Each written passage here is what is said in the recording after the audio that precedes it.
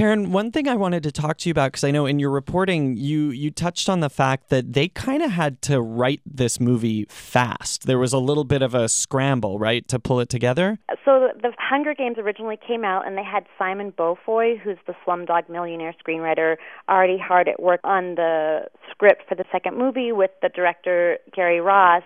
And when that all fell apart, they had to sort of dump Simon Beaufoy's script. And the new director, Francis Lawrence, quickly huddled in a New York hotel room for 3 days with the Hunger Games, mastermind Suzanne Collins, and they hammered out a new beat sheet. But this was all done under a tremendously strict ticking clock. I mean, it was Francis Lawrence who got new actors like Philip Seymour Hoffman and Jeffrey Wright who totally nail it and elevate the film, I think. But yes, the schedule of turnaround once a whole new team was on board was really insane. Could have led to a disaster, and it's really a hat tip to Francis Lawrence, the new director, who I think hit a home run under very difficult circumstances. I just wanted to hear more, Karen, about when you were actually on the set, what it was like. Well, first of all, that was in Hawaii, which that's always a good day at the office. Yeah, I'd say so. To Hawaii on a set visit. I don't know. You guys have so much experience with set visits, too. And, sometimes you go and you get the sense that, people are covering the bruises and, actors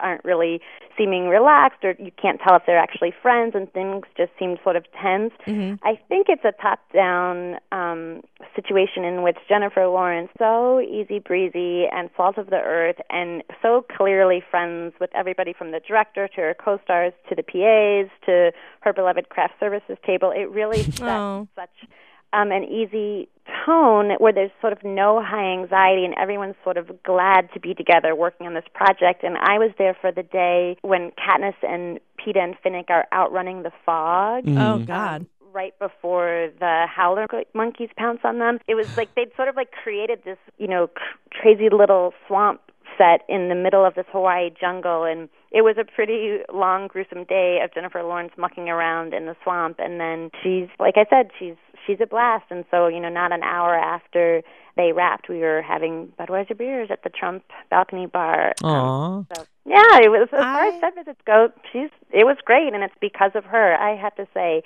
she gets so much attention for being so endearing and candid and salt of the earth, and I think it's all authentic. Has she changed at all since you've started? Because how you first spoke to her sort of pre-first Hunger Games. So how many years ago is that now, and how would you say she's changed since then? I'm probably going to get it wrong, but I think it's 3 years ago, and EW did the first big interview with her when she was Katniss, and I joined her at her archery practice, and then we went to the track as she was sort of deep in training. And based on my little annual interactions with her, she seems really committed to maintaining that sort of self-deprecating, candid, no-filter approach she's had to navigating fame. And I think it's sort of saving her. I mean, I do think people love to be shocked by what Jennifer Lawrence says, and I did ask her, are you ever worried about this becoming a bit? I have to be crazy. And she seemed to posit that because the bit is working, but I actually think she's committed to not becoming a famous person who speaks in sound bites. And as we all know, that's really hard to do in this business where everything gets blown up and blasted onto the CNN ticker. So hats off to her. Probably she's in my top 10 of actors I've ever interviewed just because she is so willing to be spontaneous and engage in an actual conversation. That is not a girl who can stick to a script. Nice. Well, you're listening to the Editor's Hour on Entertainment Weekly Radio, Sirius XM 105. I'm Adam Markovitz here in the studio with Sara Vilkomerson. Karen Valby is joining us on the phone as our Hunger Games expert. I want to talk about some of the new cast members that are in this one, because Adam and I saw it together, and we both, I think, said Jenna Malone at the same time. She's amazing in this. She's so perfectly cast. Yeah. That is perfect casting because she plays Johanna, who's one of the All-Star tributes who goes back into the arena with Katniss.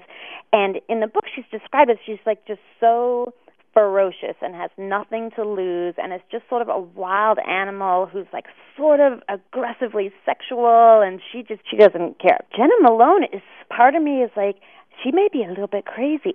She has such zeal in her eye. She seems wild. She seems wild. She seems feral. which is perfect for that role. And she's really interesting. Like, it made me want to see her in more stuff. Me too. Yeah. Well, I think she also gave that character a real sense of humor that didn't always come through. I mean, that was there in the book, but that Joanna, as played by Jenna Malone, seems like somebody that, like, I would love to get a drink with, because she seems like she'd be a hoot. I just want to talk about Stepmom. Oh, I just want to talk about Contact. Oh, yeah. She's little Jodie Foster in Contact. Also, Jenna Malone has a heck of a intro in the movie, because she stumbles upon Katniss and Haymitch and Peeta in an elevator, her sort of opener is a pretty aggressive, humorous striptease. Yes. Yeah. She also has my favorite line in the movie, which is partially bleeped out, and that's all I will say. I'm not going to spoil it for anybody.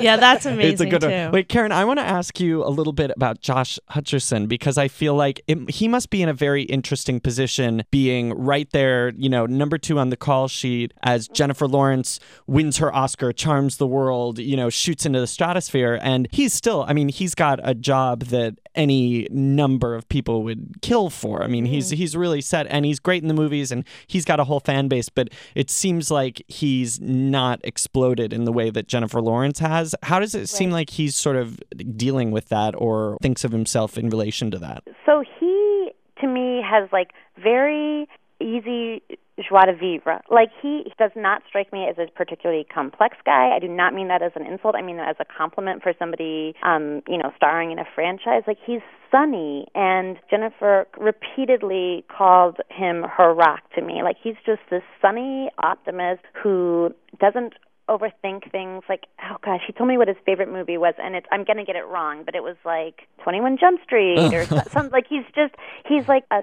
simple, decent, sunny, shrewd guy who seems to count his blessings, and he is definitely a man with a plan, and I think wants this to be a humongous springboard for him. But doesn't it all seem ruled by ego or rivalry? Like, we were talking about Jennifer's Oscar, and I asked Josh, I was like, did you see her? What did you think when she fell? And he's like, oh, I didn't see it. I didn't watch the Oscars. And she started laughing, and she's like, I wouldn't, like, if you said you had watched the Oscars, I wouldn't want to be your friend anymore. Like, she loves that he's not, like, wringing his hands, like, how will I win the Oscar? Yeah. I think he seems like a really good actor. I remember him from The Kids Are All Right. I mean, he's a legit... young actor who can hold his own against, on the screen with Annette Bening or Julianne Moore or Jennifer Lawrence, and that's not nothing. You said to him being a good actor, I don't know if you guys remember, but in Mockingjay, a lot of really interesting stuff happens with Peeta. Yeah. And he said originally when he first signed on to the movie, it was almost like he was signing on to that storyline, because that is going to be so much fun to play. Yeah, well, and that's sort of the first storyline that he has that isn't just sort of mirroring Katniss or just kind of being her foil.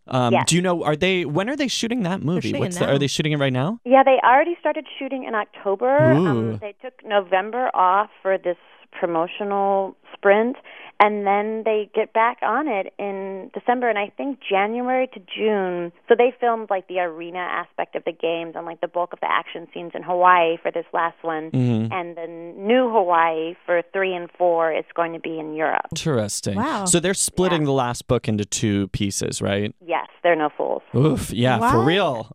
Did I think that they were in Atlanta? Well, they do like the district stuff in Atlanta, so I'm sure they'll do like the bunker stuff in Atlanta, but then like the out in the old big action sequences, they go somewhere interesting. And isn't Julianne Moore is going to be joining the cast, right? Or am I making that up? What's she going to play? Okay. I think, if I'm remembering right, this is a bad Hunger Games fan, but I think she's playing Alma Coyne, who is she's the leader of the resistance. Right. And her and Katniss end up having a very pivotal, interesting, complex relationship, which Julianne Moore will be amazing at. I am so excited for that. But I do think, first of all, Team Hunger Games must be just popping so many champagne corks, because the reviews have been near unanimously impressed for Catching Fire, and they don't have to go through this whole shuffle again of losing a director or casting you. Like, Francis Lawrence is their man for the rest of the series, so I do think, yes, they're still under a time crunch and stakes are high, but they must be feeling like it's time for some major high fives at Lionsgate.